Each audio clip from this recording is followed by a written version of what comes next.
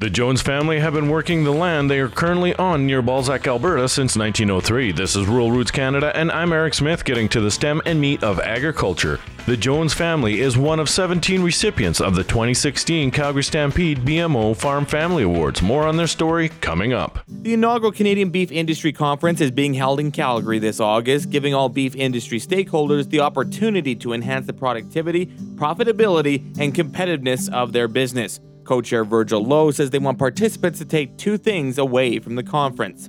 One, that they've met somebody from somewhere in the Canadian beef industry that they didn't know before. And two, they've learned something that they can take back to their farm or their business. For more info and to register for the conference, go to CanadianBeefIndustryConference.com.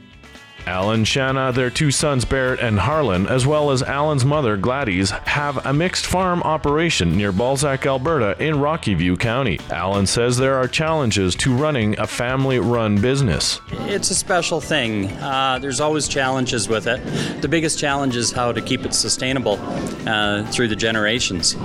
But so there's a lot of personalities involved, but it's still going to be treated as a business. Shanna adds the teamwork is what makes their operation work. We couldn't do it without the family unit and without the couple of guys that work with us full time, and we also bring in some seasonal help, especially during harvest, but it's a great lifestyle. Gladys takes great pride in her family's accomplishments.